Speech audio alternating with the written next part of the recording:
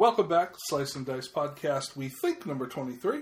Yeah, we admit we took a podcast off, so we're kind of trying to do the mental math. Yeah, it's been a month. It's been a while. Yeah, it's been since Captain America. But the official start of the summer season is upon us. Even though it feels a little weird because Captain already coming out. Because Captain was definitely a movie that could have plugged in as a great summer movie. If you think, oh, it's Captain America, Divergent, March and April are both becoming just as relevant for blockbusters, it seems, as the summer. But for some reason, the traditionalists like to look at that 1st of May as the official start of the summer season. It was just like 3 or 4 years ago. I think they used to wait at least until Memorial Day. Summer season technically wasn't until Memorial Day. Yeah. For movies too. But maybe it's a good thing. I mean, maybe we get more blockbuster flicks as a result of pushing it back and stuff. Or it could be a bad thing. It could be a bad thing. Leading us into the fact that we're going to talk about The Amazing Spider-Man 2 today. Which we may have loved. I use that term a little lightly, but we'll get around to that. But this is a very blockbuster-centric podcast. Zack Snyder is going to helm the Justice League movie. Discuss. Well, I mean, that's a... And I don't have a pen. That's a great thing if people are happy with what Zack Snyder's done thus far to the DC universe and with Zack Snyder's portfolio period. I personally love The Watchmen. I think you have to look at his portfolio because all he's done with the DC universe is Man of Steel. Right. Well, and technically Watchmen, right? Isn't Watchmen? Well, all right. We're not talking... That falls under DC. Yeah, but... But you're right. Different animal. For true apples and oranges. For what you would consider the true comic book canon. Correct. Man of Steel. But then you have to look at the other Zack Snyder films, and I liked 300. I liked Watchmen. And I loved Sucker Punch, even though it's a guilty pleasure film. And I will. I do acknowledge that. For those that are haters, I kind of get that it's basically a video game. Well, let me rephrase it. It's basically a whole bunch of little, odd action sequences. That's more of a movie that's visual than anything else. But I dig it enough. I don't know, dude. I'll find one. I'll find one at the pause. But I find it fascinating, though, that with all the build-up, it's Zack Snyder that giving us a Justice League movie is going to land on. Because Man of Steel wasn't the huge runaway success they were hoping for. Well, that may just be a result of Superman's not... Superman has his following, but he's not like a Batman and that stuff. There's just not... Granted. The audience isn't as big there. Yep. I mean, I liked Man of Steel. I didn't love Man of Steel. There's certainly... a tale of two movies there, and it was just sort of just all over the place and chaotic in the end. Right. And that's a little bit of what Zack Snyder is. It's sort of like he just sort of vomits these action sequences with no rhyme or reason. He did it a lot of times in Sucker Punch. He did it at moments with Watchmen. He certainly did it with 300. But Joss Whedon can't do everything, I guess. Well, and there is that. And for fans that have wanted a Justice League movie, well, you're going to get one. But the question is, are you going to get a Justice League movie, or are you going to get their shot at the bow of the Avengers? Because those are two different things. Everything still feels very much like a reaction to... They're trying to keep up with the Joneses. Yeah. They're basically chasing Marvel here. Yeah. And I don't know that that's the approach to take. Everything feels, as long as this is taken for them to finally make the decision to do it, now it feels rushed. Okay, we made the announcement, we got to get the director in place, we got to get this, and then all these rumors come around about who could play this person, that person. Well, the thing was, before we got to the Avengers, we got to know who Iron Man was. We got to know who Thor was. We got to know all these characters on an individual, more intimate basis before they were grouped up. In this, we have essentially Superman. Mm-hmm.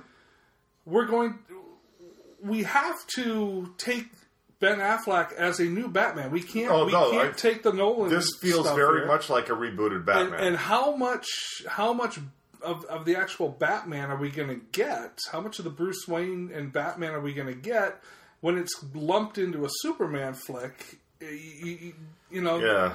And I'm not saying we need to get back into origins of Batman or anything like that, but I think we need to get used to Affleck in the cowl. We need to know what he's going to bring to the table. They need to, at least for a few of the major characters in Justice League, we need to get comfortable with who they've got and what the tone of that current iteration of the character is. And the only way to do that justice is to give us a one-off of that person. It's bullshit that they can't put something together for Wonder Woman, but all we're going to get for her is whatever we get from her in Batman Superman. Yeah. Nothing else. Because they're waiting for the right script. Bullshit, you're waiting for the right script. You just don't think you're going to make any money off of Wonder Woman. They don't know how they don't have a clue of how to do it and make it work. Oh. Even though, to me, if you just had a halfway decent writer, Wonder Woman's almost a slam dunk in my mind. I think so too. But they just don't have a clue how to do it. No. Shockingly, if they'd gone and chased a certain now well-known director, they probably would have had a fucking hit. Could you imagine what this entire cinematic, what the superhero genre would be in movies right now? Dude, if they had gone with ultimate misstep for DC, certainly. But would Marvel be what it was? No, I don't think the Avengers would necessarily have been the runaway success. No, I'm not going to go out on a limb and say the Avengers wouldn't have been a hit, because we were already working in that direction, and with the success of how well Iron Man went over, and Thor, and Cat, which Whedon had nothing to do with. Exactly, that's my point. Then we already had the groundwork there. Now, where Whedon came into play is all of a sudden he got the Hulk right. People, he got the comic book movie right, and everything just fit. Because of what Whedon did, people weren't going to see the Avengers once. There were people that saw it 3 times the first week. Yeah. They got the movie they wanted, and that was DC's fuck up. They could have had that in a Wonder Woman movie. And I don't know that Wonder Woman would have been a movie people see 3 times. No. But I guarantee it would have been a very well done female-fronted action movie. Absolutely. And if you think that people prior to this whole Marvel cinematic thing weren't real familiar with the Iron Mans and the Thors of the world, wait till DC tries to just throw up Cyborg and Hawkman or whatever it is in that thing. Talk about, C-listers that nobody knows a damn thing about unless you're DC fanboy. And I would wager to guess there's a lot less DC fanboy out there than there is Marvel fanboy. I would totally agree. But to the original point, I don't necessarily think Zack Snyder's the wrong guy for this. No. I just think that there's a lot of strings being pulled at the studio level that Zack Snyder has to maneuver. That I'm not sure he's going to be able to do it, because this is just about the B. That's an interesting idea. In my mind, you're right. This is not some director's dream job. This is something where you're going, I hope it's a hit, but there's just too much at stake, and DC really doesn't have the best record right now for doing their own movies. Other than the Dark Knight series, which of course we've certainly really said the not last DC. one. Well, that's Christopher Nolan. Well, right. They let Nolan, because he's Christopher Nolan, they let him do his own thing. But I think throughout that whole thing, when you go all the way back to Batman Begins in 2008 or whatever it was, I don't know that anybody saw this whole Avengers thing. If they did, it was from a long way away, and they're like, whatever, they're doing this. Yeah, Christopher Nolan, we can sign him up for a trilogy, it's great. And meanwhile, Marvel's just doing their thing and getting bigger and bigger and better and better. Now, all of a sudden, DC has to react. Yep. And it's not set up. The only thing set up at this point is Superman. Mm-hmm. That's it. And that was okay. Yeah.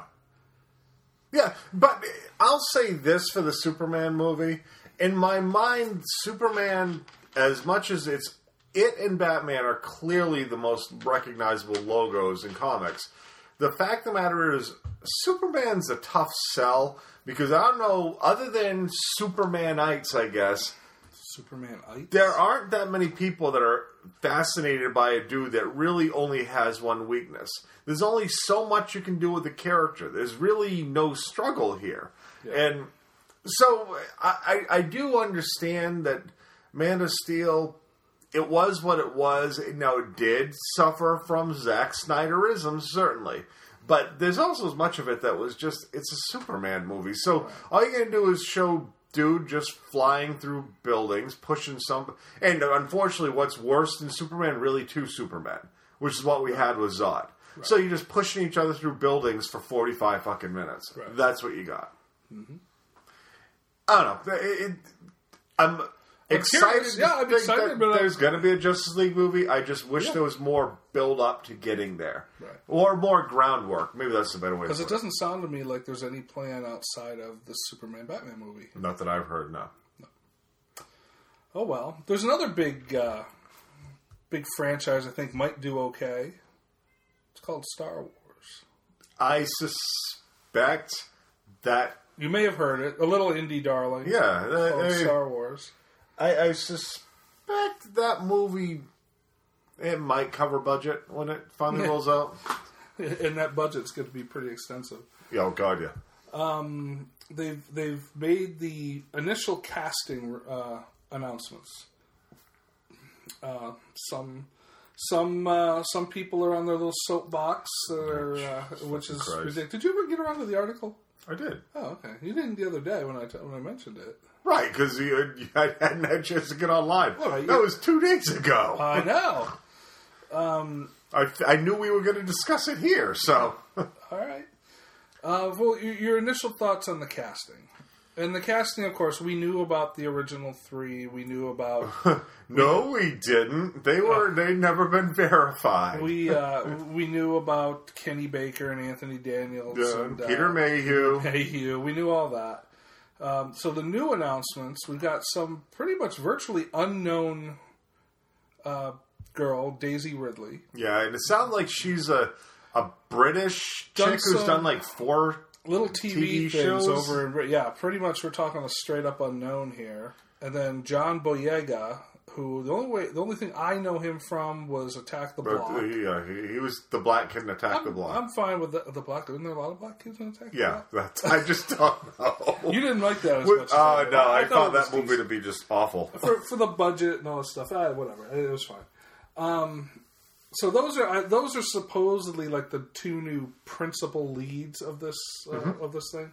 There was also a younger dude, wasn't there? Well, Adam Driver is in the mix here. No, I said I thought there was a younger white kid, like 20, maybe. Maybe I'm wrong. Don't know. I heard Adam Driver from Girls. Uh-huh. Oscar Isaac is in the mix here. Uh-huh. Or both from Llewyn Davis. Yes, Adam Driver is going to outer space. Yes. Which is awesome. Who else? There was one other. I thought there was one other. Max von Sydow. Oh, that's right, Max von Which you got to believe he was cast to probably not a big role. No, more likely he's going to be the Grand Moff Tarkin type. That's what I would think. Yeah. Because unless they're going to, well, I mean, I suppose in theory he could be some Jedi dude. But if you go where we're at now, you can't. It would be a stretch that would be the way they'd go. It'd be more likely to be somebody Imperial. Oh, and Andy Serkis will be stop motion capturing something. I'm sure.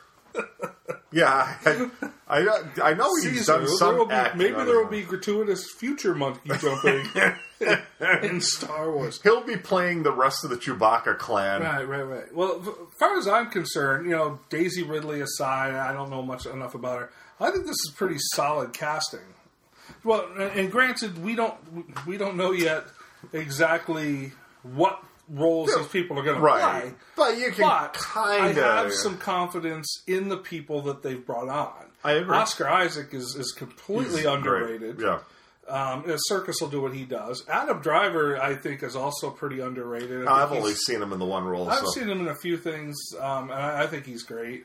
Yeah, and Boyega and Ridley, who are more unknown, yeah, whatever, give them a shot. Everybody else was unknown when they came into Star Wars in the beginning.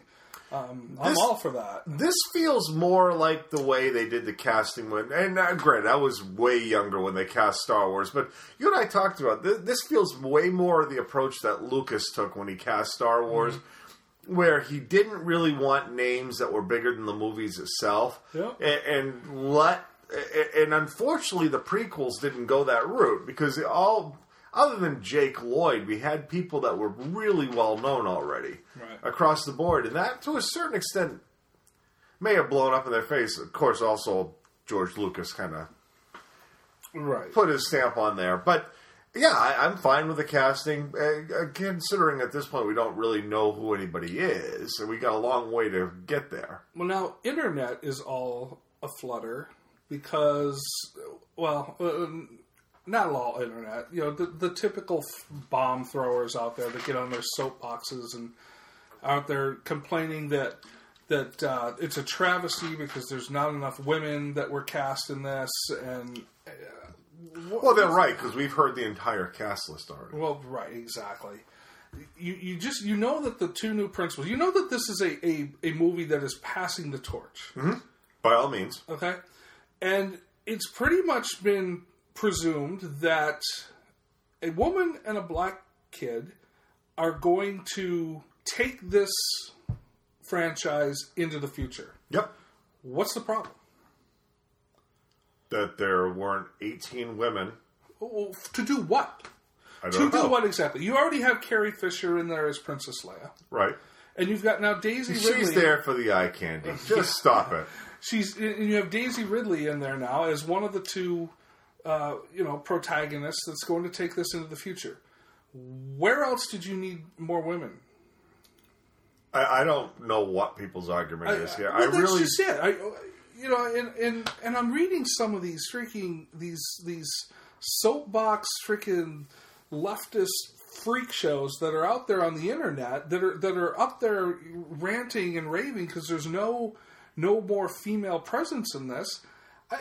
We don't know what these roles are yet. We don't know how many more people they're going to bring in. I don't know what you're ranting. You're ranting based on speculation. For a movie that'll be out in a year and a half. Yeah. And a script that nobody other than the immediate cast has even started discussing yet. Right. I don't have any clue what people hope to gain here. And for now, you know what? Maybe in their mind they're right, because there's only one new female announced. But I'm fairly certain that when this movie rolls out, there'll be a few more females in that cast. Right. It's just, the only announcements we've gotten are people that have IMDb pages. Right. I guarantee there are more casts. There's more cast that's been signed. Sure. It's just they're people you don't know. Nobody knows. We do Attack the Block Kid. Right. And apparently, and again, we said that the girl who you got the name down, Daisy I have no Ridley. clue, has an IMDb page. It sounds like she's been on at least one full season of a show in England. So it's there. If they cast an unknown, hey, we've just signed Sheila Ward. Great. What's that mean? Or worse, somebody will come out and say, oh, great, so you just announced who's playing Stormtrooper number 83. Right.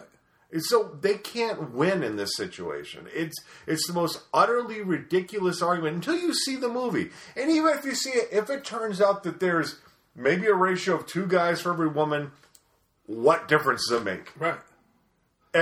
What statement do you believe they're trying to make? Because I would say what they've done is they've given you a Star Wars movie, period, right. And you're looking at the wrong goddamn things. You're reading way too much into this, but some of these people are making this casting news of 11 people, and let's not even say it's 11 people, because half those damn people we already knew were there, and they don't even count the original 3 and 2 droids and a fucking Wookiee.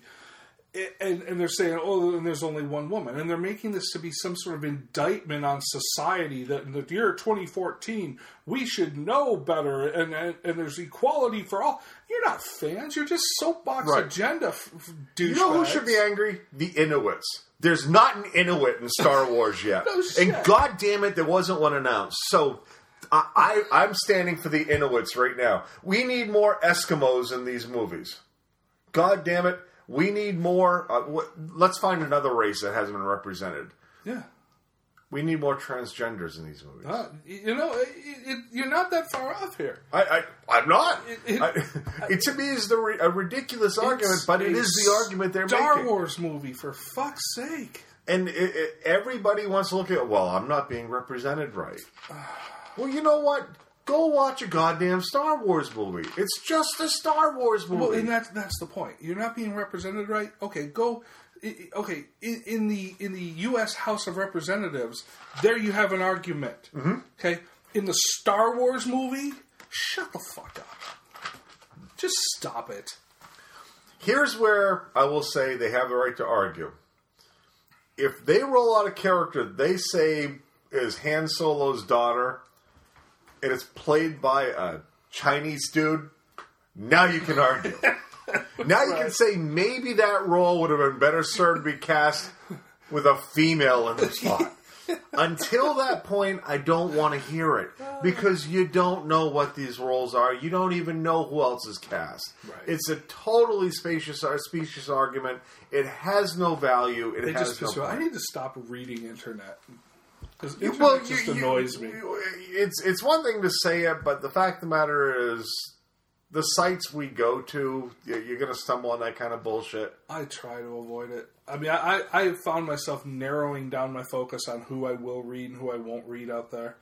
But it's just irritating because these aren't fans of these movies. These are just, like I said, they're just agenda driven people that, you know, when they're not writing their bullshit on the internet, they're occupying some part somewhere. So because their needs aren't getting met. Right. Fuck them. We didn't really have any other news. Did you have anything? Did you hear Ben Affleck got banned from playing blackjack at the Hard Rock Casino? No. In Vegas? Yeah, he got caught counting cards. Really? Freaking Affleck is at a high rollers table apparently at the Hard Rock Cafe or Hard Rock Casino in Vegas, and apparently he was doing well, and they asked him to step away from the table, and they banned him from playing. They didn't ban him from the casino because, well, you know, he's Ben Affleck, right? So we can't have that press and that stuff. Mr. Affleck is still welcome in our casino, but we've revoked his privileges to play blackjack. Anybody else you'd have found counting cards, you'd have had him fucking arrested, much less anything. And their kneecaps would be broken on the way out. Exactly. So, yeah, he gets the Affleck privilege there, but I just thought it was funny that Affleck felt the necessity to freaking count cards to gain an advantage at the high rollers table. It was interesting. I hadn't heard that. I am happy we found the E.T. cartridges, though, in New Mexico, so we got that. Well, I didn't read or hear anything about that. That's funny, though. E.T. the video game? I think it's funny that Atari felt... I mean, and again, there were a few games that they supposedly buried that was so wretched, they said, let's just dig a hole and dump them in and hope they disappear. Since they pulled all that stuff out, we now have a place to store all the Amazing Spider-Man 2 Blu-rays. Spoiler for our review. Spoiler. Foreshadowing. All right, let's pause then real quick. We'll come back with some What We Watched. Come on, Annie. Let's go to the movies. Let's go see the stars. Cowboy heroes, cops and robbers, glamour and strife, bigger than life.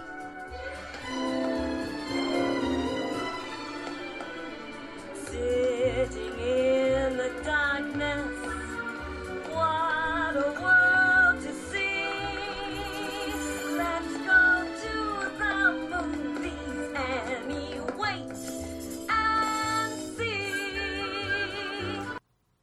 All right, so one of the things that you get when we don't podcast for a month is we see lots of flicks. Yeah, it's not that we haven't gone to the theater. It's just that when we've gone to the theater, we've been like, these don't really feel like a podcast kind of movie. Right.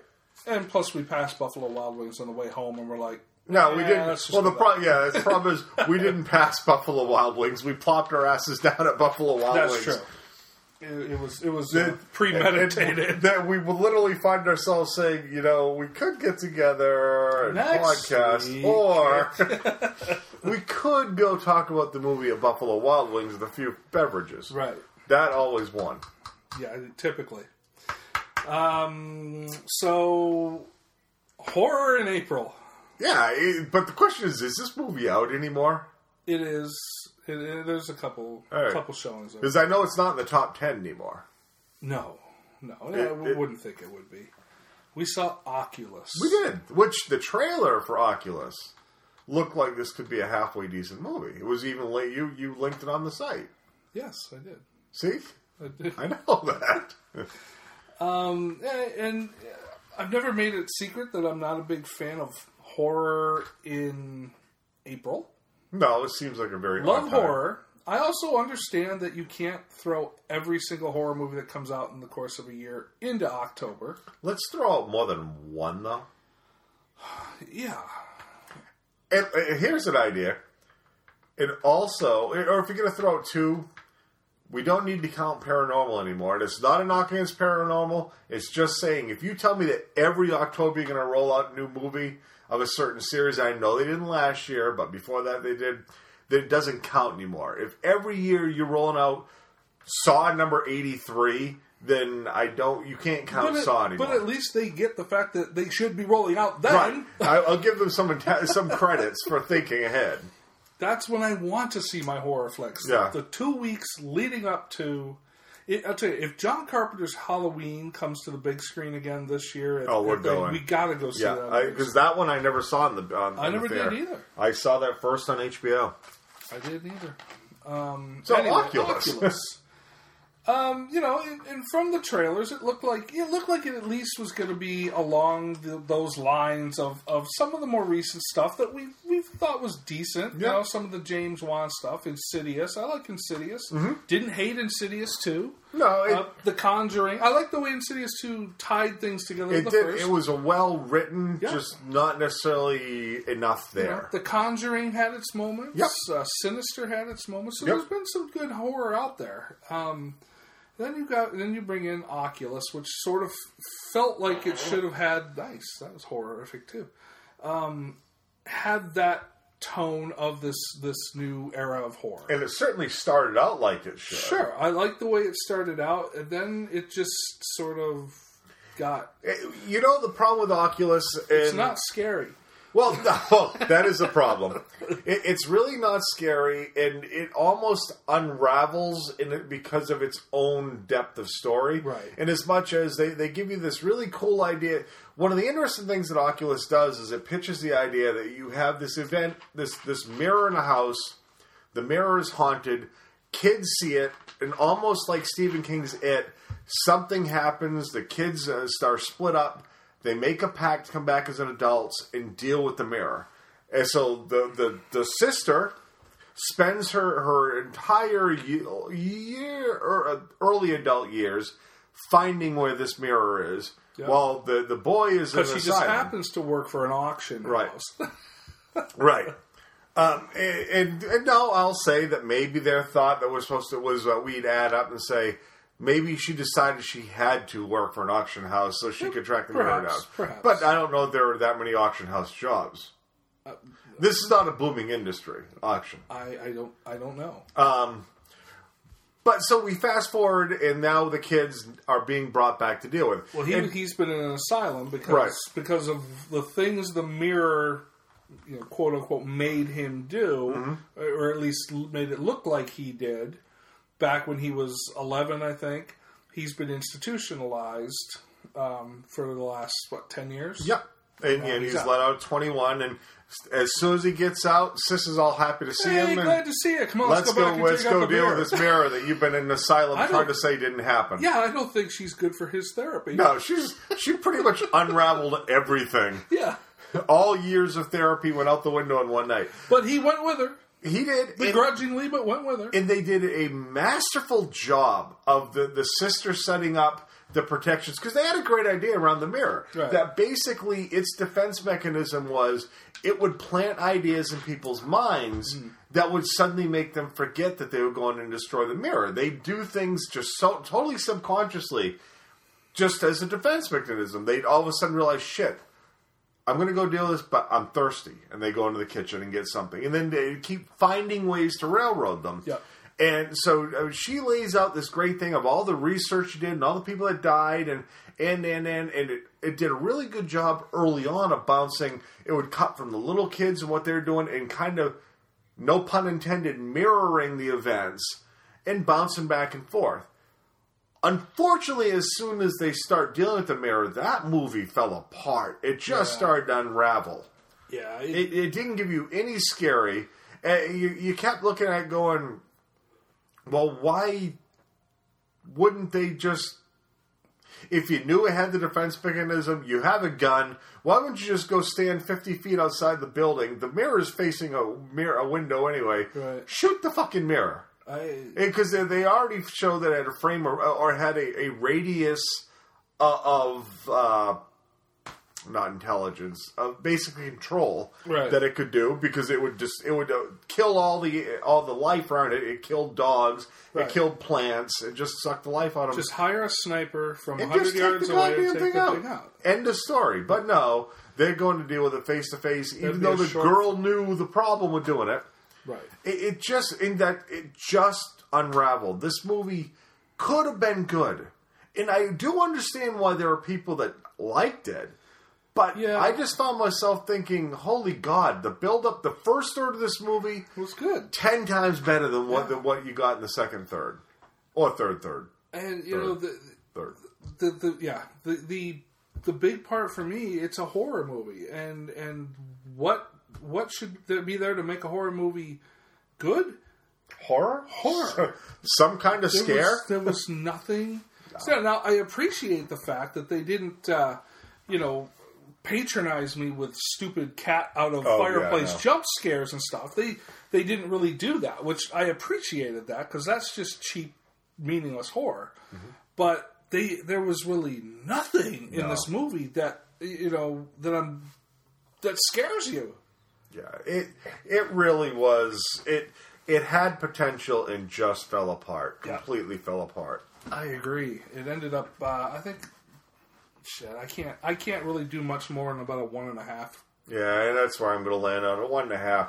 And it's frustrating because if they'd kept on from what the first third gave you, that could have easily landed as a 3.5 level film. It didn't deliver. Well, I saw a flick just last night, actually, called Blue Ruin. You hunt? No. Target shooting mostly. Mountain biking. What do you need this for? I'd rather not. Oh, no, hey. No, man. Less I know, the better. What do you need out of the gun? At range? Close quarters? Close up or far away? Oh, close up. Probably. I don't know.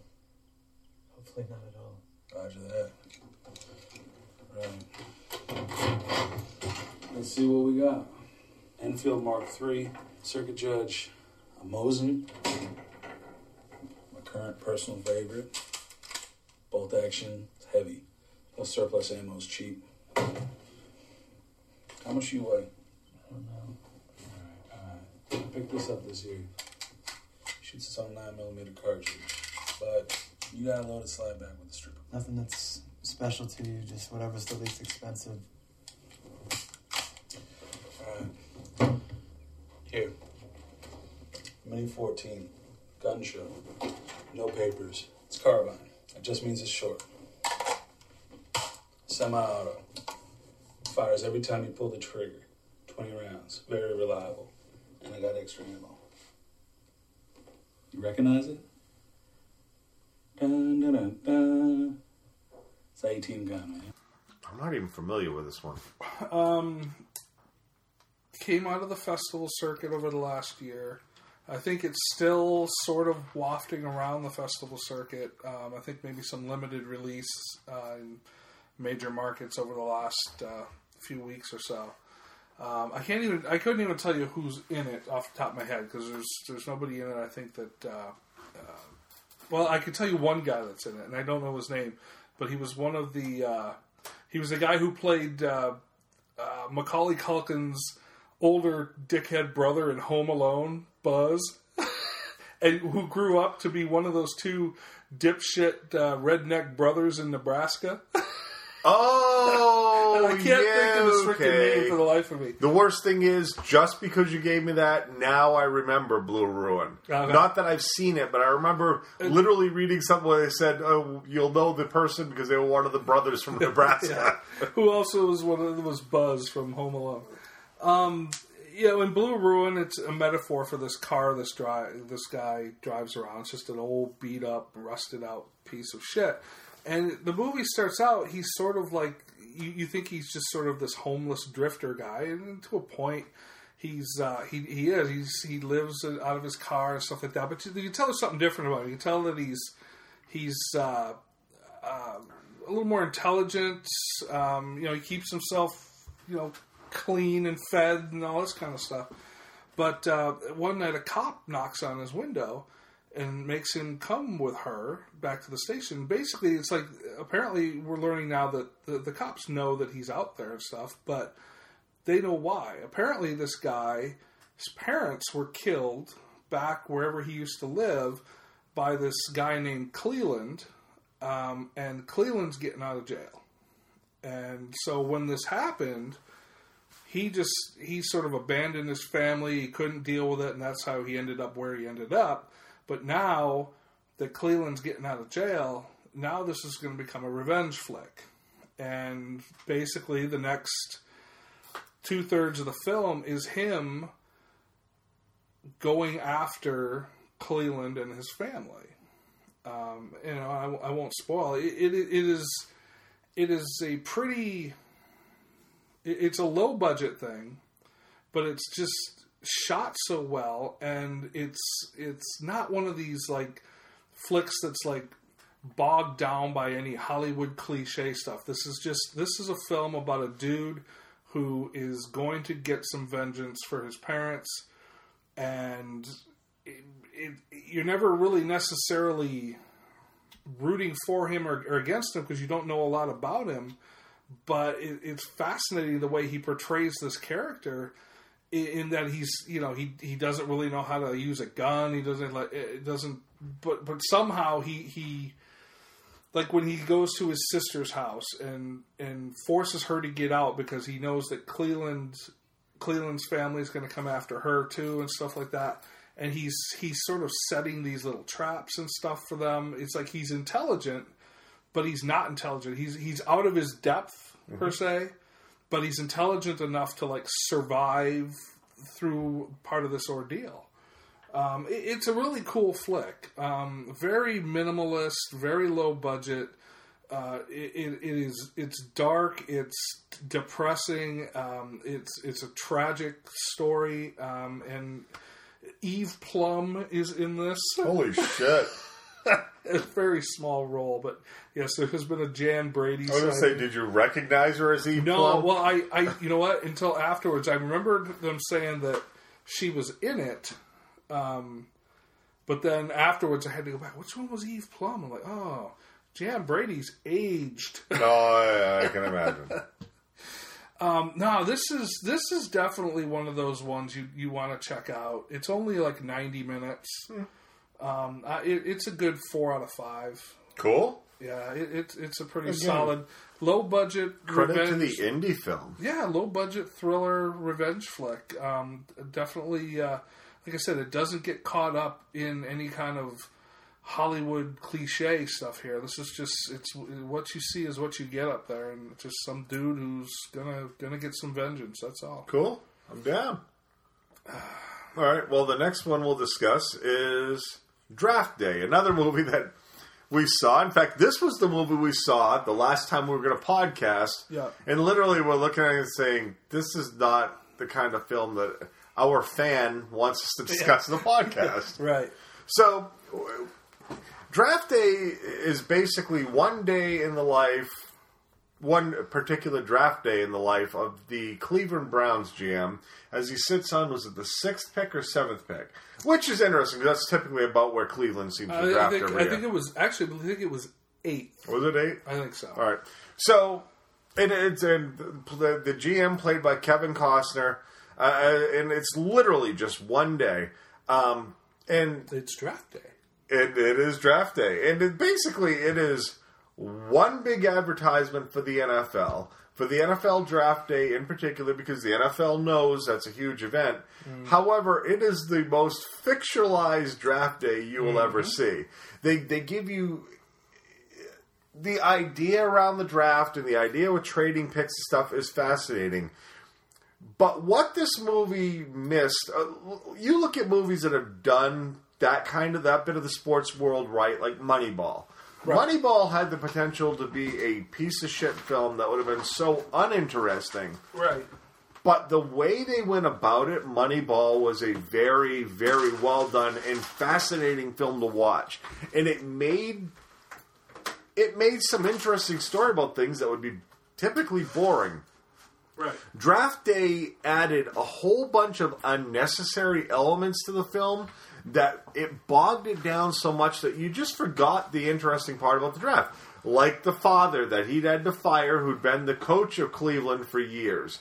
Like the relationship he's having with Jennifer Garner, who's 20 years his junior, what was her role? She was the capologist, right? Yeah, she was the salary cap girl, and must have said 3 times in the movie that she can talk football any day. Right. You had You know what she never did? Talk football. No. It was just, I could talk football and look hot. She did look good in that movie. She looked good. Then you had his mom, who just is angry that... bitter old bitch. Yeah, that he's not paying the respect to his father, to the point where she wants to hold a funeral for him on draft day at the stadium. Which, if the father had been that much of football, there's no way in hell it would have been in his will. You know what you're going to do? Take time out of draft day to memorialize me. You got Dennis Leary as the douchebag coach. Yeah, who thinks he knows more than everybody. Yeah, who was brought in from Dallas, who'd won. You know what he was, though? He kind of had the John Gruden feel to it, where you don't know if he's that good a coach or he just inherited. He was supposed to be the one, even though he was supposed to be Switzer. Right. Why do you leave Dallas for Cleveland? Yeah, in this case, they basically made it sound like it was a monetary thing. Then you had, was it F. Murray Abraham? Was the owner? Who was No, it was, it was Frank Langella. Frank Langella. The douchebag owner. Clearly the Jerry Jones, or Dan Snyder. Right. This movie was such an attack on the Dallas Cowboys at any given moment. Something to call you yet? Not yet. What's he doing? Well, I'm sure he's going to call soon.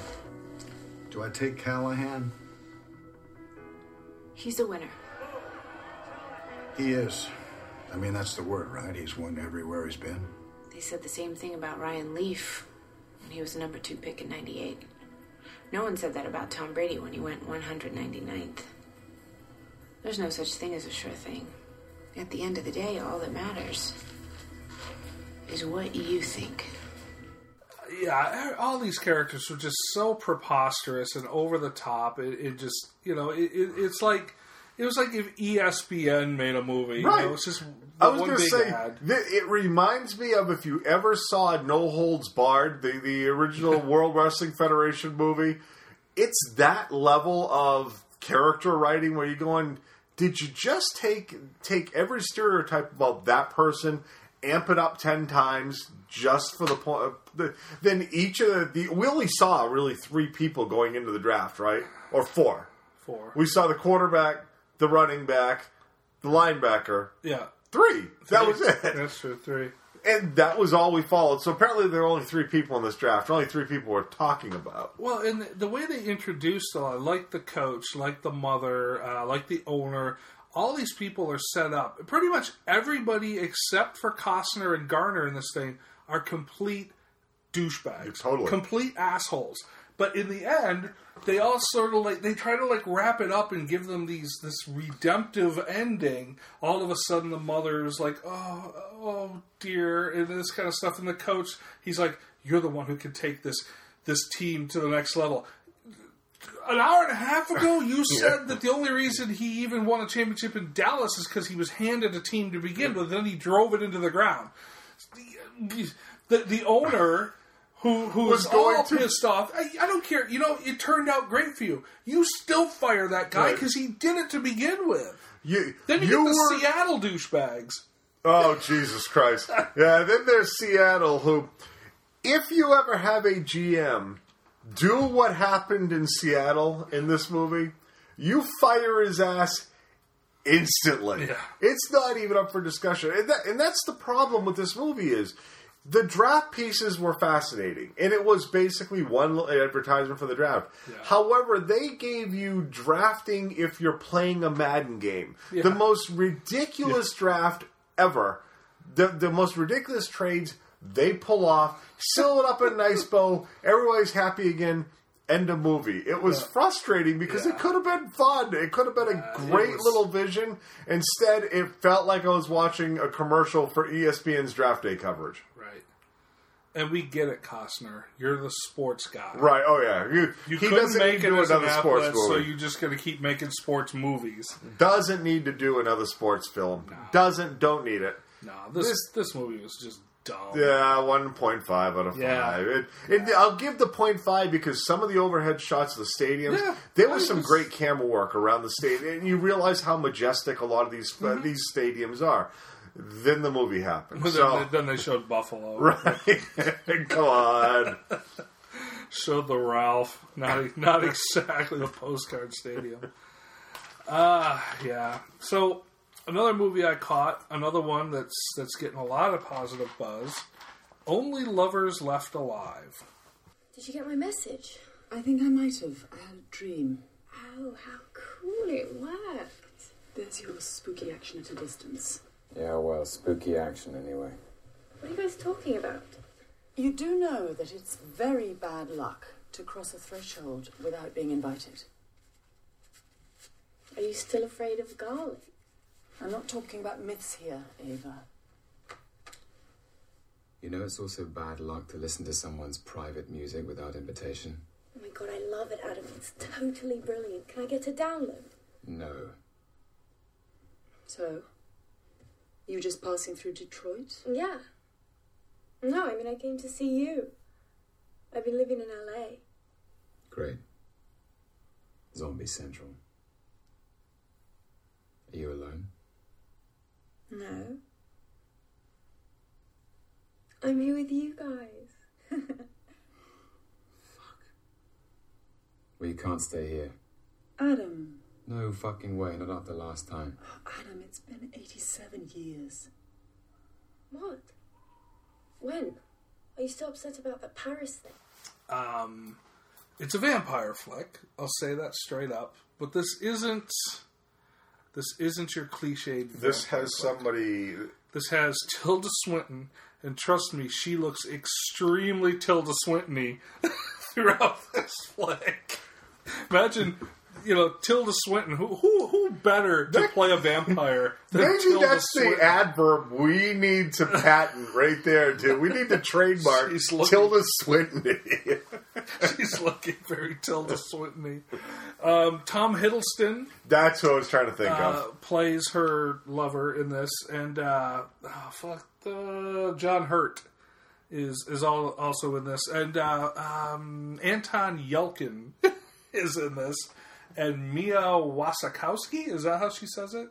I don't know. I know who you're talking about. Yeah. Not Lovely Bones Girl. That was Saoirse Ronan. That was Saoirse Ronan. Alice in Wonderland. Okay, yeah. Didn't see it. This movie was... this is one of those flicks that makes me a movie fan. This is the type of movie that not everybody is going to like because it's very deliberate. It's a very slow burn. But if you sit there and you can admire the performances and you can admire the cinematography of it, this was absolutely fascinating to me. It is, I think it's the best film I've seen this year so far. Really? Now, again,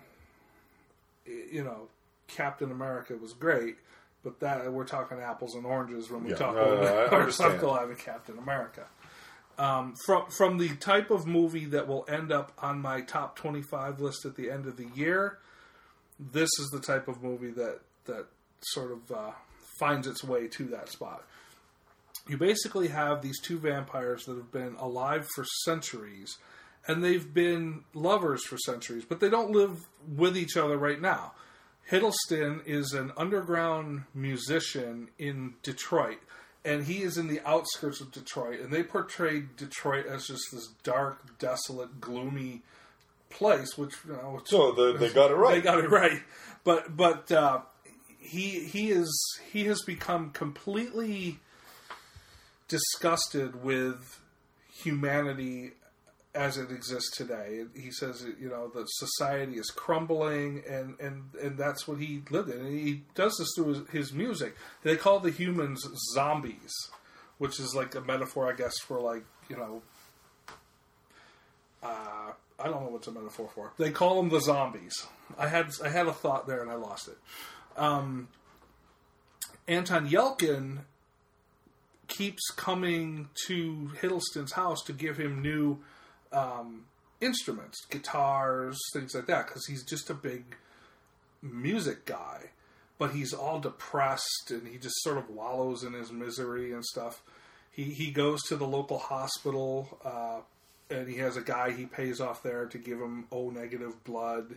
And that's how he is. These aren't vampires in the sense of that they go around eating people, and there's no garlic and mirror tricks and stuff in this type of thing. Every once in a while they'll make some sort of little reference to stuff like that, but it's really off the cuff, on the side. This is the typical vampire tropes do not exist here.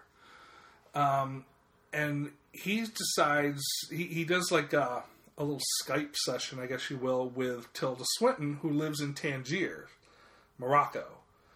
And they decide that they need to see each other, need to hook up. So she flies to Detroit, and it's really just about their relationship.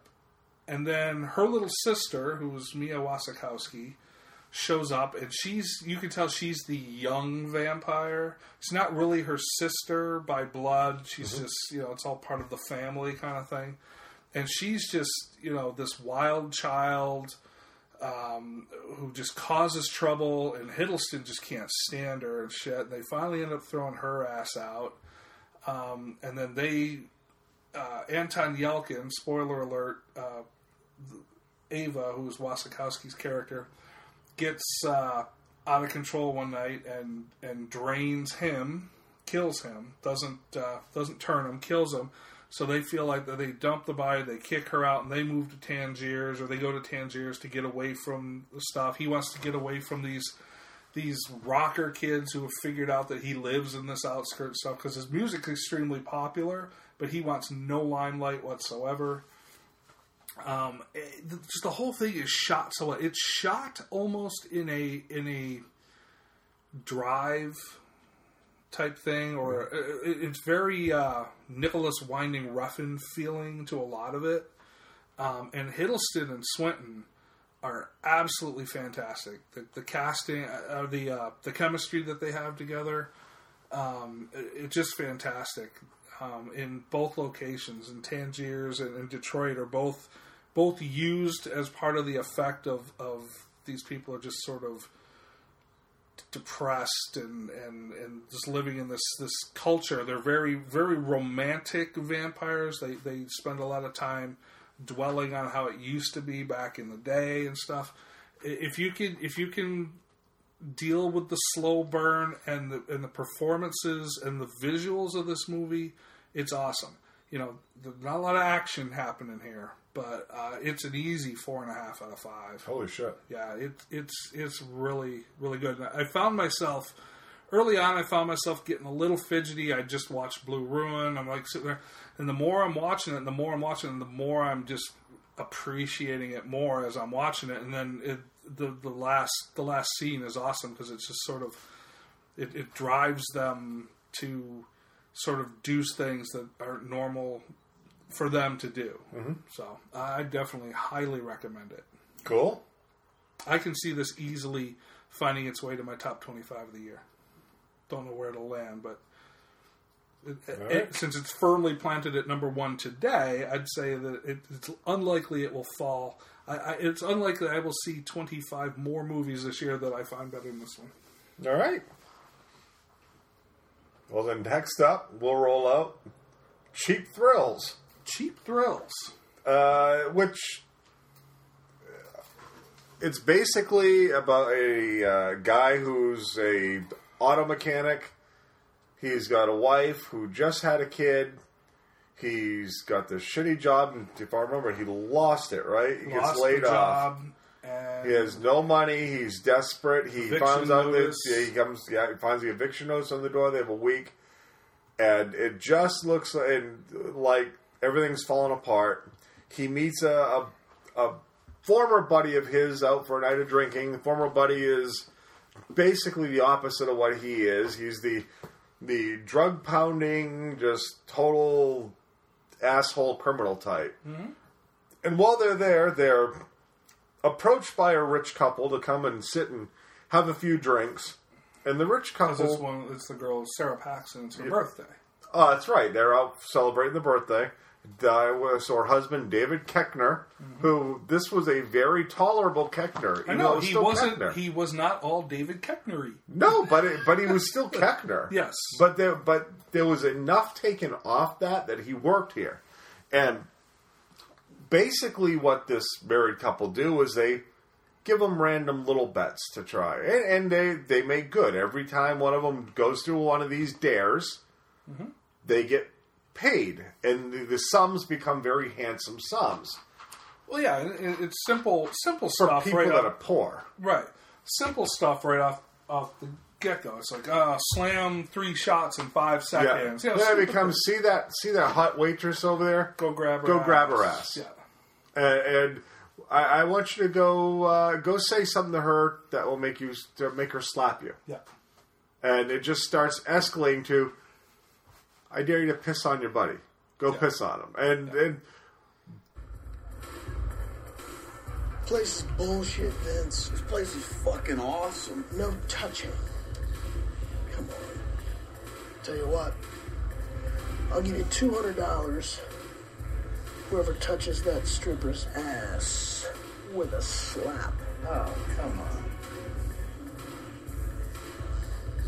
$200. Yeah. No, don't. No.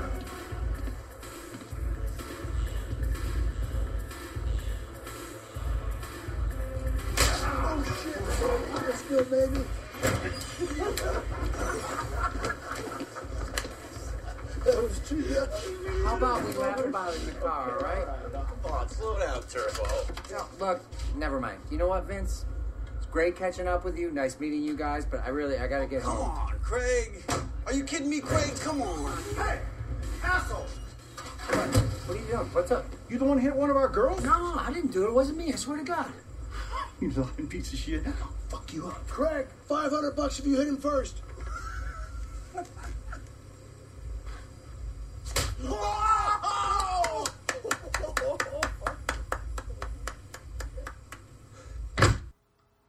But then they go home with the guys, and things start escalating. Yeah. They put themselves in a spot where they have things escalate. How desperate are you for money, and what lengths will you go to? And it was a very interesting, albeit far-fetched, take on what people will give. Now, I will say this. I'm saying it's far-fetched, but I guarantee if somebody had no money, if they had no hope, and you offered them $25,000 to take and cut their own pinky off, there are people out there that wouldn't think twice. Right. They do it. Me, I'm too much of a pussy. That pain ain't worth it. No. It's just not worth it. And you could tell me that I'd go into shock or my mind would kind of, don't matter, I couldn't do it. It does get to that level, but it ends up being a rather fascinating take. Mm-hmm. Now, there is the undertone at times, for some at least, of the this is just white douchebag, the rich white douchebag, just doing whatever they want because they have the money to allow them to do it. And certainly there is that. They're preying on the poor, using the poor as their own little enjoyment. Absolutely, it's there. It's a metaphor for this. Sure. It's certainly there. However, if you can get by that, this movie is kind of fascinating. It's advertised as a dark comedy, and I'm going to stop short of saying it's a comedy. There are some ludicrous things that they do, but early on, once the dares start happening, you have no doubt in your mind that this ain't going to stay comedy, that things are going to get very dark. And there are certainly some scenes that I think will be rough for some people. Mm-hmm. There are some graphic scenes. There's some flat out gross scenes. Mm-hmm. But if you can deal with it, I actually think this movie, there was something there to it. Oh, I think so too. I really found myself digging it. Yeah, it was certainly entertaining. Very low budget. Oh God, yeah. This thing cost them next to nothing to shoot, and it is a very, very different movie. I don't know I've seen much like that out there. Right. I could certainly recommend it. I'd put it a good 3.5 out of 5. Yeah, I'm good with that. It's, again, don't buy into the comedy aspect. There are some scenes that are funny, but I'd say about halfway through, the funny starts to stop. Yeah, it just gets a little more dark and disturbing. And like I said, there is certainly the air of, evil, rich, whitey preying on the poor thing here. I choose to more just look at the social experiment piece of this, like what lengths do desperate people have to go to get what they need. Right. Yeah, and if you can go in watching it that way, well worth seeing. Right. We should pause here, and then we will come back and talk about a film that won't be achieving a 3.5 out of 5. Or will it? Or will it? No, it won't. The Amazing Spider-Man 2. So, hold on.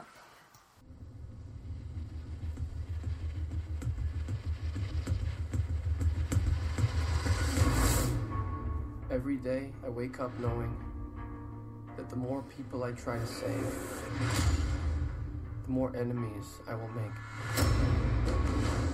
And it's just a matter of time before I face those with more power than I can overcome. I'm so sorry, I'm late. I had a traffic thing. Did your traffic jam have anything to do with being, I don't know, shot at by machine guns? Yeah. Oh, that was implying. I was implying that. Agent Park, Harry Osborn. You're gonna want to see us, Oscorp. Get you under surveillance. Why? Isn't that the question of the day? There's something you're not telling me, Aunt May. I once told you that secrets have a cost. The truth does too. My name is Richard Parker. I have discovered what Oscorp was going to use my research for. I have a responsibility to protect the world from what I know they're capable of. What is all this? The future. We literally can change the world.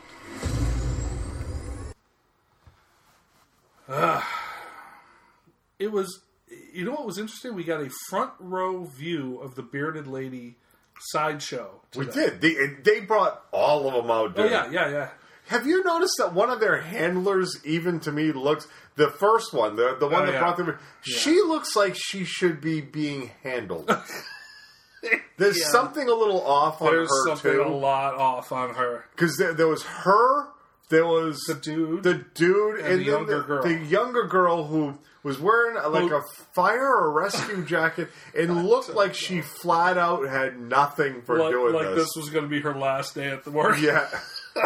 Like, oh, this is not good. But we literally were within inches of greatness.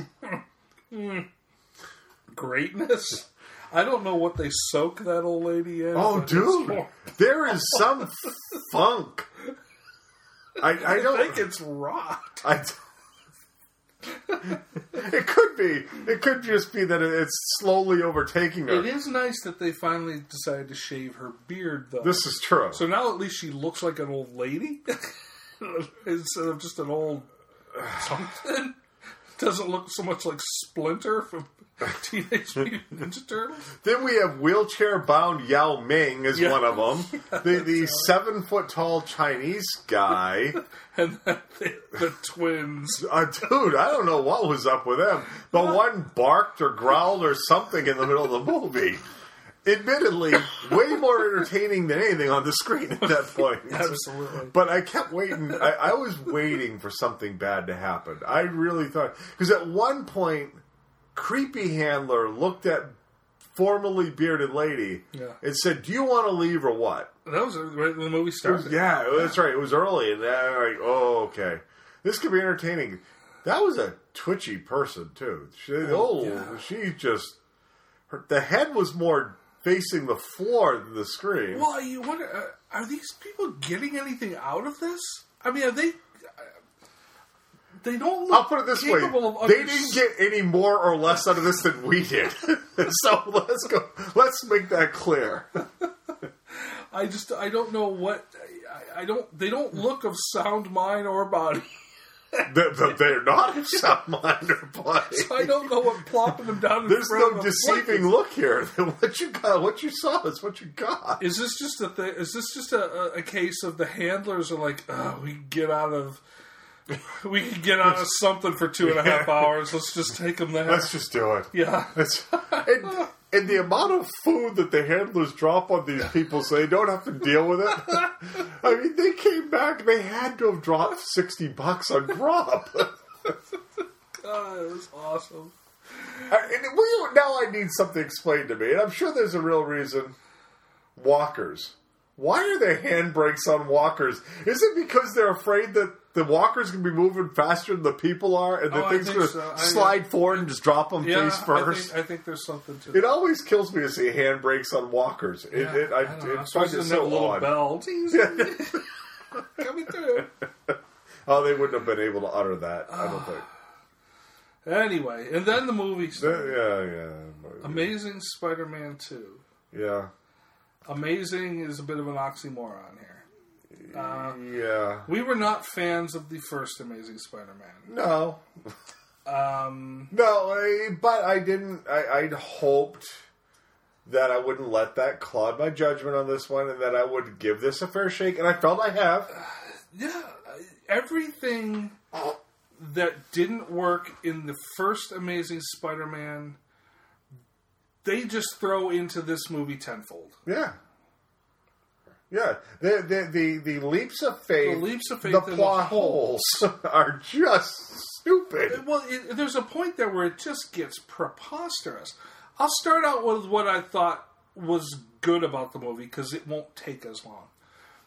I thought that Garfield and Stone have great chemistry together on screen. It's quite obvious those two are dating because they feel way comfortable with each other. I have no issue with Andrew Garfield's Spider-Man. I had no issue with Gwen Stacy. I do have one issue with Andrew Garfield. What's that fucking hair. Jesus Christ. Is he trying to rip off One Direction's looks or something? It's just painful. I keep saying there's no way you have that head of hair and you're wearing the Spidey suit. It ain't happening. There's too much lift. He's got to have like 8 pounds of product in his hair. Yeah, no doubt. I have no issue with the casting choices of the two main characters. They're fine. And we are going to get spoilery here. And I think with their chemistry together on there, it kind of saved that climactic moment. Yeah. And gave that a little bit more legitimacy. Almost. Legitimacy, yeah, absolutely.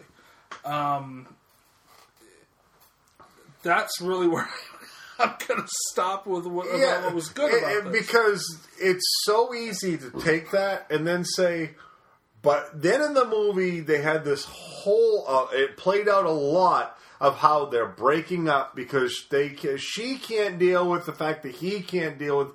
And it was so so back and forth. Right. It's, are they dating or At are you no not point dating? did you ever look at it and say, yeah, they're broken up. Because you're like, they're not.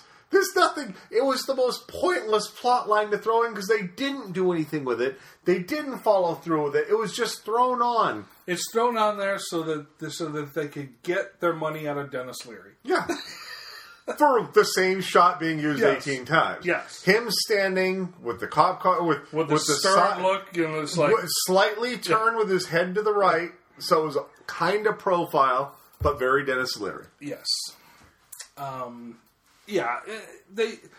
They also threw way too many plot lines into this movie. Especially since they didn't go anywhere with any of them.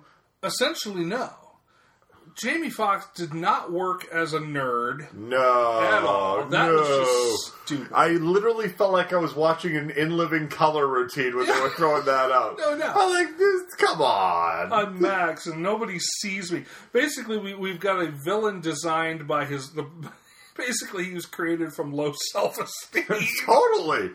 So they see me, and they see me. Nobody likes me. Nobody's my friend. And how quickly did he become Superman, Spider-Man's greatest fan, and then he suddenly hates him? Yeah. Why all of a sudden is this about that I must take down Spider-Man? What? That happened in a blink of an eye. Yeah. Just because Dane DeHaan told you to. Right. I'll be your friend. It was, and maybe they're saying, well, the Spider-Man thing happened because Spider-Man stopped him in Times Square. But he was actually calling for people to stop him because he kept escalating things. Yeah. You know what it was? He was, to me, the worst kind of villain. He was the villain you see in comedies, the bumbling villain who at no point means to be doing anything. But is doing it just the same. Well, here's a question I have, because you brought up Times Square there, and I saw this at least 3 or 4 times in this movie, and I've seen it in other movies too, but what has to be going on in your immediate environment before you say to yourself, or whoever you're with, maybe we shouldn't be here? Yeah. Maybe everything is exploding and falling apart. Well, but we're going to stay here by I'm going to take a step back. Maybe the creepy dude wearing the hood but with the all blue glowing face and hands. Right. Let's not hang right with this guy. Right. The dude who just opened the grate and is grabbing the power cables. I think I'm standing at least 50 feet away from this guy. Right. I ain't going anywhere near this fuckhead. And then once shit really gets real and shit starts exploding and I'm out of falling there. down, why are you standing there? Especially like with the little kid with kids, and what do they think? It's like, oh, we're in New York. Oh, look at us! They have streetmosphere. Let's go watch. But you know what's even better? They showed so much destruction in Times Square, and not once did they reference it again. If you remember right, when it really became Electro. Yeah. They showed buildings collapsing. Yeah. And not once did they bring up the fact that happened ever again. Right. They didn't talk about death toll from it. Well, let's think about him becoming Electro. All right. It's a superhero flick. It's a comic book flick.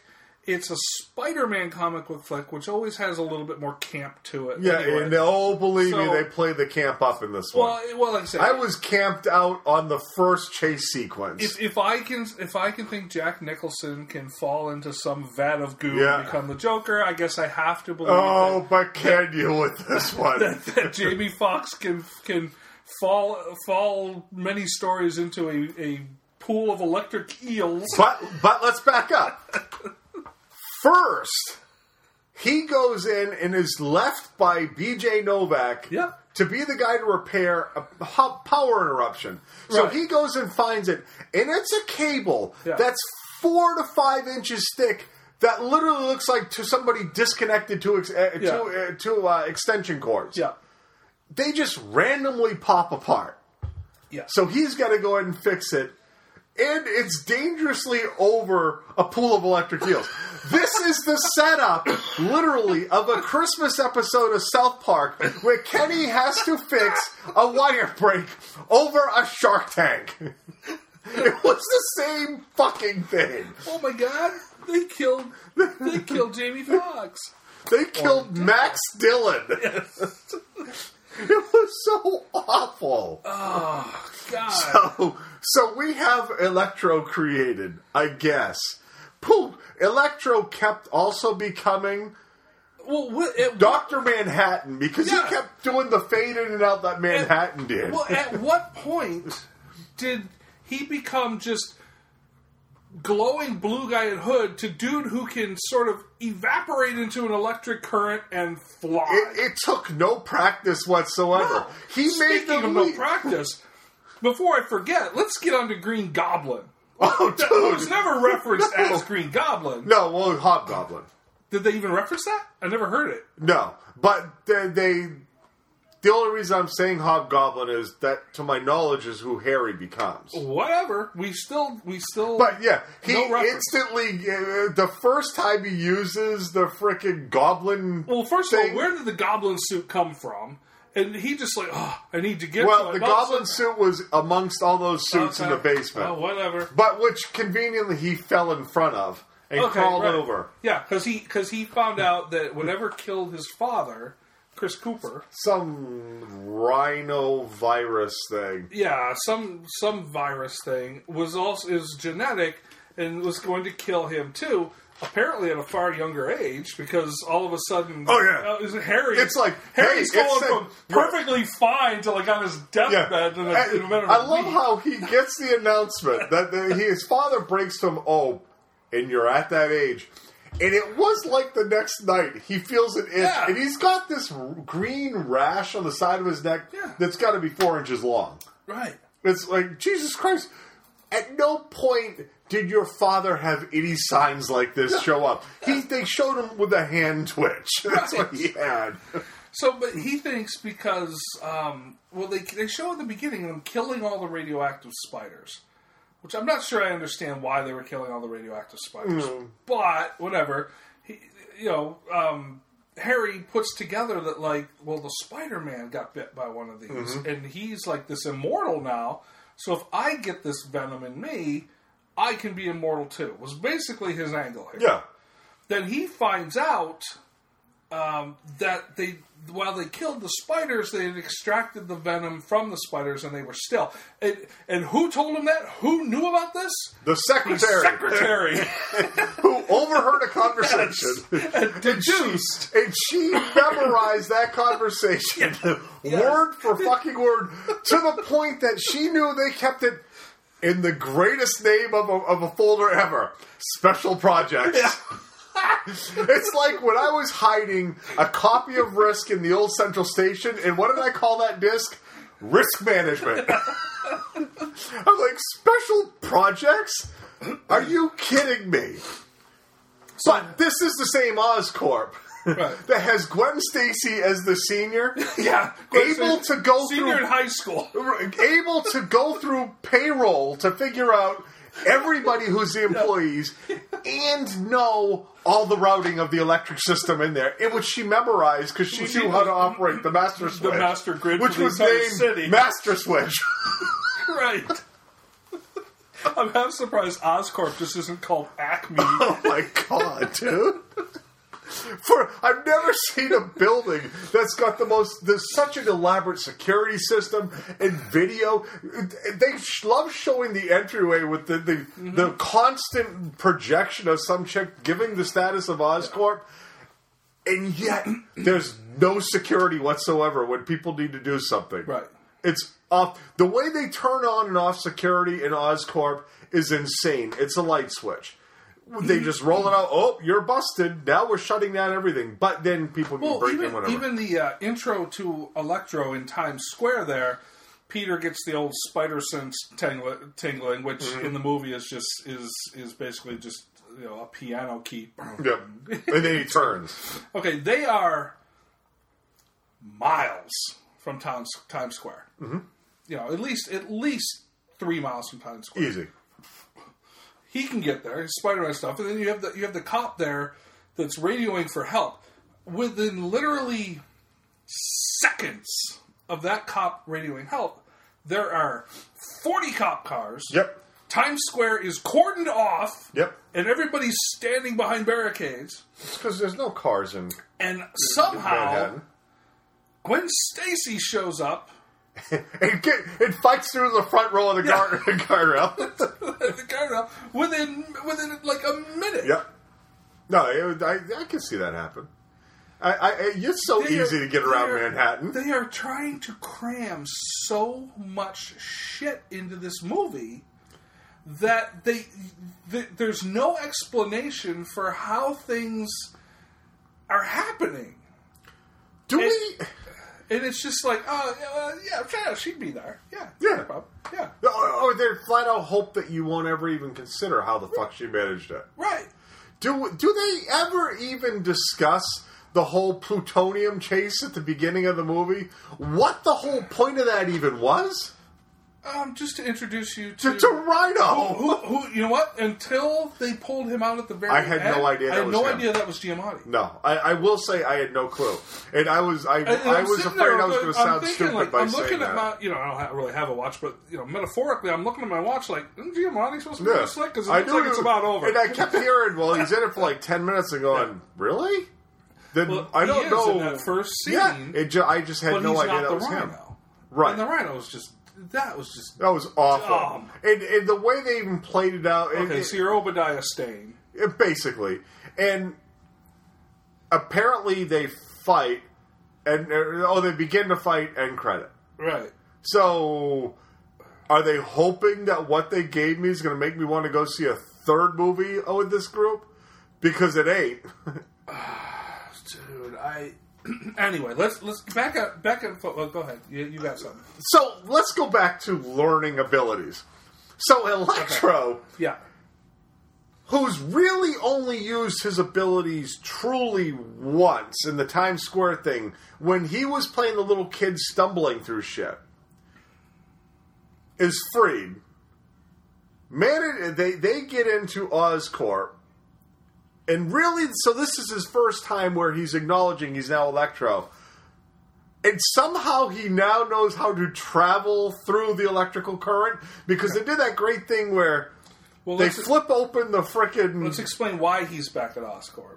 Well, because we have Harry, who becomes the one running Oscorp. He was blackmailed out of Oscorp. But now, let's deal with this, though. Okay.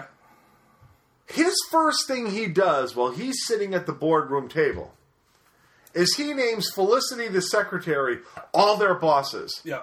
So why wouldn't she have had the power of veto on everything they said?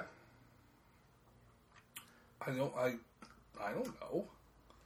Would she not have, though? Literally, she watches them come in and fire his ass. They don't they don't do anything with it. They don't. It literally was a throw-off statement. Yeah. You're now all answering to her. Great. They never touch it again.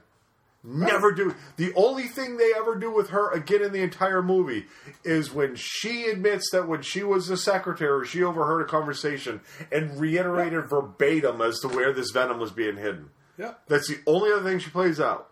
It was so horrible. Right. But anyway, so he gets fired by the dickhead guys, the dickhead lawyer guys or whatever. Which apparently we don't really know what his we don't even know what the his whole board motivation was for doing that. They just fired his ass, and then we get another worst trope of mine ever, and that's that dude goes to a prison or wherever with no fighting, no military training whatsoever. There's two huge security guards armed to the fucking tooth. And he catches both by surprise, manages to take one of them's the zapper thing, taser. Tases one guy, flops around, fucks the other one up, and beats them both and takes both their security guards. Mm-hmm. At what point will prisons and insane asylums ever get real help? Because they're so easily subdued. And then he does something that also drives me nuts. And that's if I pull a fire alarm, everybody leaves the building. Right. Despite the fact that we've got insane super criminals in here, we're just going to evacuate the goddamn place so a person can go right up to Electro and free his ass without resistance. Who is being sedated, apparently. In water. Yeah. I'm not sure I understand this water thing. Right, no, I don't either. Because last I knew, water conducted electricity. Yeah. Well, how about early on when I don't know how much more cliche German guy you can get, like, we have ways of making your stuff. Dr. Klitschko? That was awful, dude. Well, when I'm sitting there, it's like, you're torturing him with electricity. That makes no sense. You're like electrocuting him. How is that even hurting him? I had no clue where we were Doesn't that make him stronger? I honestly had no idea where they were going with that one. I didn't get it. And I kept thinking, well, maybe they're going to explain this. No, they don't. Why would they explain it? I thought the biggest tragedy, the biggest torture in that scene was the awful German accent. It was brutal. We have ways of making you talk. I know. Tell me about your mother. I'm like, dude, what the hell are you?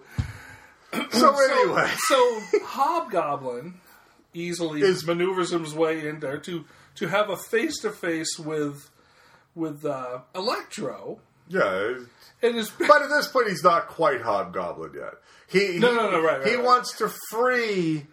Correct. The free Electro, and his payment is, look, I free you, you get what you need, which is to get free, so you can go deal with Spider-Man. Yeah.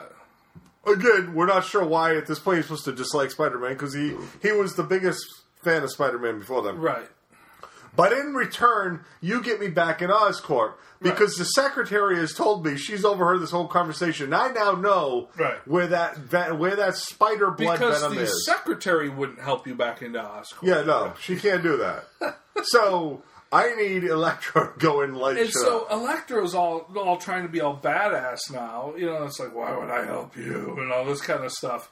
And you say, because I need you. Right. You know, or is it, you need me? And then we have that awful scene where it's like, you got a bro hug now or what? No. Like, they're buddies now. Like I said, Electro is his whole motivation is just, he's got poor self-esteem. Yeah, it's awful. It's just, and somehow he learned to just, like, turn into an electrical wisp and ride through cables and whatever. So they get what they're looking for. Well, so they get into Oscorp, and we have the scene that we mentioned where all of a sudden he does know how to open up an electrical outlet and merge himself with the electrical power lines and travel throughout the city and shut all the power down. Harry finds the special projects folder, which plays out everything he's ever needed. Yeah. I'm sorry. He found that first, because that's how he knew about going to get Electro, right? Yeah. So now he goes back and now has to get access to the basement, where all these things are being kept, including everything that's a reference to Sinister Six. Mm-hmm. He gets down in the basement, takes the blood, and it goes wrong. Luckily, he's in front of the Hobgoblin or Green Goblin's gear, so he gets in and everything fits perfect. He can just get into this suit he's never seen before that fits perfect, and I know how to use all of this. He's in great shape. Yeah. Now cut back to Electro, who is in, I think, the stupidest looking electric generator I've ever seen, because it was like 100 towers of light bulbs? Well, they were these tall things. They were like chimes because they could play. They played music. He played electrical music, and because they did the do do do do. I'm like, great, we get Close Encounters, and then they went even worse. Spider-Man bounces off them, and they make pinball noises. So we got that going. Gwen convinces Peter / Spider-Man that she's got to help because she's the only one who knows how to operate the grid to turn grid. Even though all it was flipping the master switch labeled master switch. But she's the only one that knew that master switch would be the master switch. Yeah. Well, unfortunately, and to add drama to it, she couldn't find the key. Luckily, there it is. There's the corpse of some dude on the floor who we didn't see die. But I can buy that. Okay. Electro nuked him, and his hand is holding up the key.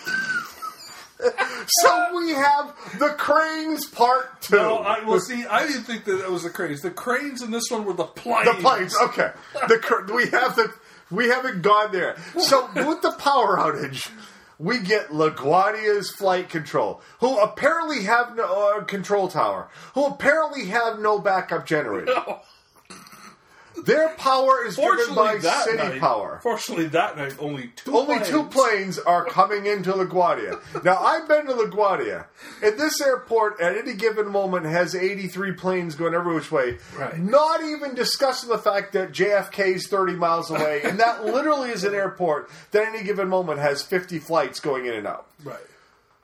But there's only 2 planes that we're tracking. Only 2 planes. But, oh no, they're on a literal collision course. Yeah, right. And we get they're 4.5 minutes. Yeah. I still haven't figured out how they know that. Yeah, because that radio is working. They're just write down everything you remember, everybody. Yeah. They're like, if they're here now. Yeah. They're doing quick math. I got it. They're 4.5 minutes apart. And what? Thankfully, the power gets restored because Gwen unlocks the master power switch. Here's what I'm also trying to understand. How much electricity can Peter Parker absorb? Yeah, no doubt.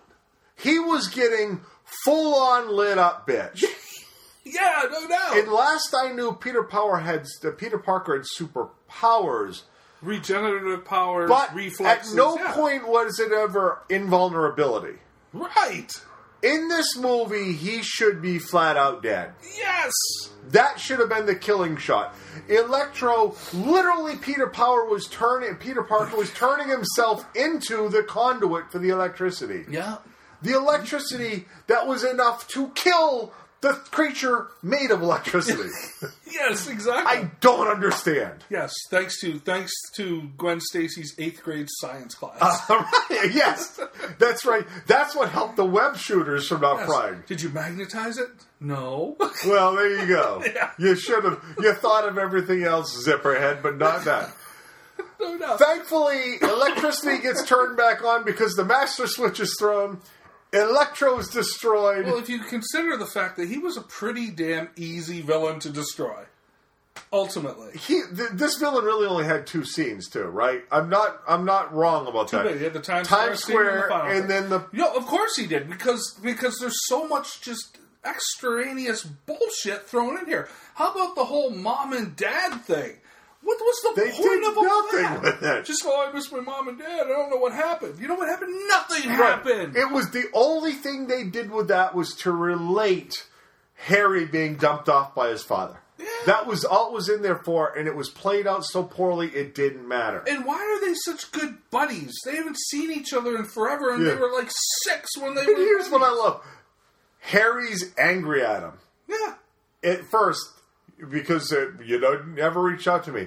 And within 30 seconds of a conversation, they're hugging. Yeah. And then they're out chucking rocks together. Yeah. And then Harry suddenly deduces that Peter Parker, because he's seeing a photo that Peter Parker took. And I love how, and this is a trope in Spider-Man lore, it drives me nuts. Some of these photos that Peter Parker takes of Spider-Man are physically impossible for him to take these photos at the angle.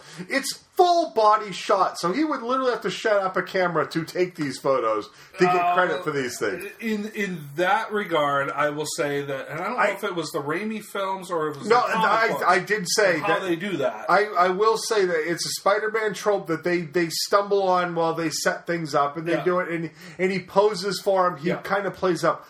But I can't disconnect enough. I'm so angry at this movie by now. I'm looking at it going, really? That's the shot? And he looks at it, and not only does he deduce that Peter Parker must know Spider-Man, there's a part of him that's already starting to add up. No, they're actually one and the same. Well, all right. Let me go back into Aunt May a little bit here. Oh, Sally Field's fine. No, don't care. Sally Field's fine as Aunt May, but we've already come to the conclusion that Sally Field doesn't necessarily honor privacy. No. She'll go in and out of Peter's room at will. But not the closet. But not the closet for the past at least 5 or 6 months. Right? Where the Spider-Man suit's just sitting right there at the end. On the top. Yeah. And let's also... at times, this movie's campiness was frustratingly campy. Because the scene in the beginning where she comes in and he's covered in chimney soot, or as he put it, chimney soot. I was cleaning the chimney. Yeah. We don't have a chimney. Then she drops conversations. You're running late. Get downstairs. Yeah. What? At what point do you not... Does his running late not get overridden by what the fuck is all over your face? Right. And then the whole Rhino thing at the end. I'm like, what about this guy in this mechanical suit can't be wrapped up in a bunch of fucking spider webs and stuck to a wall? It was awful. Well, but at least... Oh, we didn't get to the damn kid. That's where I was going to go. At least Rhino, who's tearing the city up, stops for Spider Kid coming out. And you know what? There was a part of me saying... Is this some kind of nod to that old shot of Chinese dude in Red Square stopping the tank?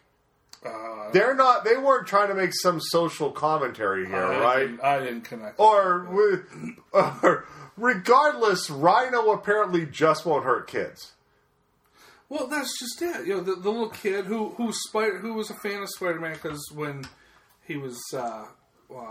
Spider-Man saved his ass from being beat up by bullies, and helped him with the wind turbine. Right, so he goes out there, the little kid, as stupid little kids do, this little Spider-Man. Good thing the kid just happened to be there with his mom, wearing and bringing his full Spider-Man suit with him.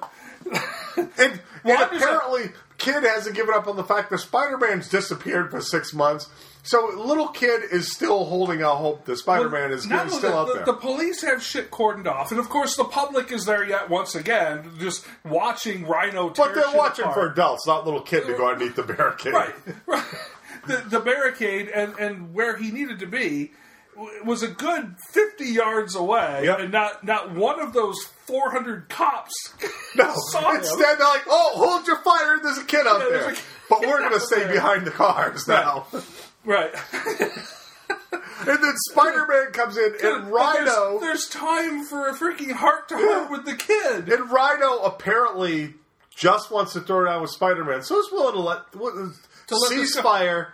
I'm waiting for the whole thing with Spider-Man just putting up the finger like this, and Rhino going like, all right, come on, time is money. Wouldn't that have been a more dramatic scene if like Rhino was gonna like shoot the kid and all of a sudden Spider-Man sweeps in and saves the day? Yes, thank you. No, they didn't. Isn't that what he's supposed to do? No, we just Hey, Rhino is really a good guy at heart, dude. This was Bat Kid from San Francisco. Thanks, little buddy. Go take care of your mom. Run along, you little scamp. What the fuck? This is a 1 out of 5, and I'm only giving it a 1 because of Garfield and Stacy's chemistry. That was it. Yeah, because Emma Stone's hot. There's a half a point. And I will say, she looked damn hot in the Mary Jane outfit. Mary Jane and the Gwen Stacy outfit. That was the Gwen Stacy outfit that they said that's not why she's wearing the outfit, but that was why she was wearing the outfit. I'm not sure that was that. Was that the outfit though? Yeah. Yeah, it was. Because it was coming. It was the whole Oxford thing, and yeah. This movie was just awful, laughable. dude. Absolutely laughable. So we're gonna go see the third one? For our fan, we might have to. But I honestly, I don't really know what the fuck people need to see to realize this is a bad effort. It really... I mean, you're throwing too much shit into this. We barely even covered the Hobgoblin that really... And you know why?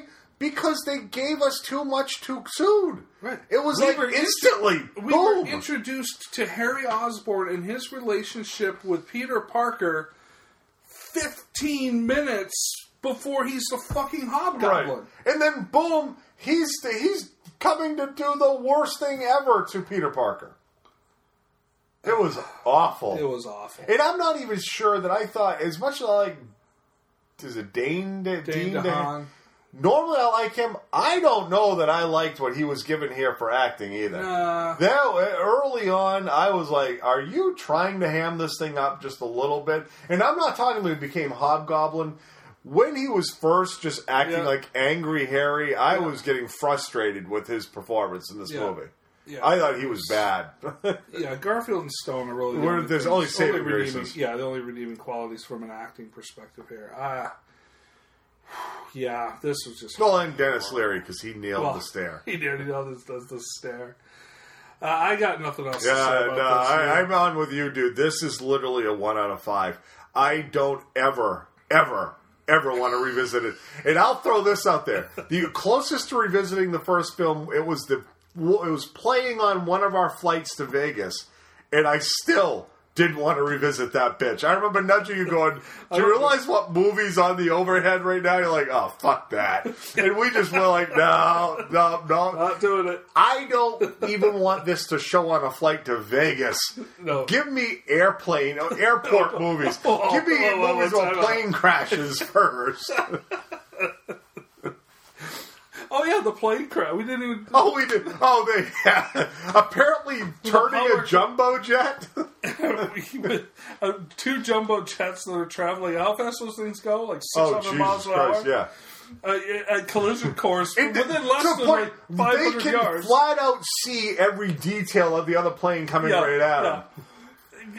Apparently, you can turn those things on a dime these days. And thankfully, they each banked in opposite directions, too. Thankfully, they both said, we better turn counterclockwise. Because those things, it would have been funny if they both turned into each other. That would have been great. As campy as this movie was, that's the way they should have gone. But again, it was just another unnecessary thing thrown into an already bloated movie. If Spider-Man's not coming to save the planes, then the planes mean nothing. Right. They're useless. That was their one way of making us go, oh, because power's out, time is ticking. Fuck that. The 2 planes over New York. Yeah, fuck that. Your wife's right. Sharknado 2 would have been better. Jesus. Oh, well. Let's hope that in 2 weeks we get a little bit better experience from Godzilla. Oh, I'm hoping. Arguably the movie I'm most nerded up for this summer. Yeah, I agree. And that's when we will be back in 2 weeks. For Godzilla. We gotta come out and figure out when to see that one, though, because I think that weekend is going to be tricky. Prior to Hobie for you, right? 2 weeks There's something going. But there's shit happening. We'll figure it out. Whatever. We're going to see Godzilla. We'll do a podcast after. Right. It may be one of those that we just have to grab the movie and then find time during the course of the week to record. Yeah, we'll do it. Anyway. That's it for now. Don't bother with Amazing Spider-Man 2. Don't. It is painfully below average. Don't rent it. Don't acknowledge its existence. Go Google Emma Stone and Easy A. Yeah. That's where you want to see that one. There you go. All right. That's it. Late.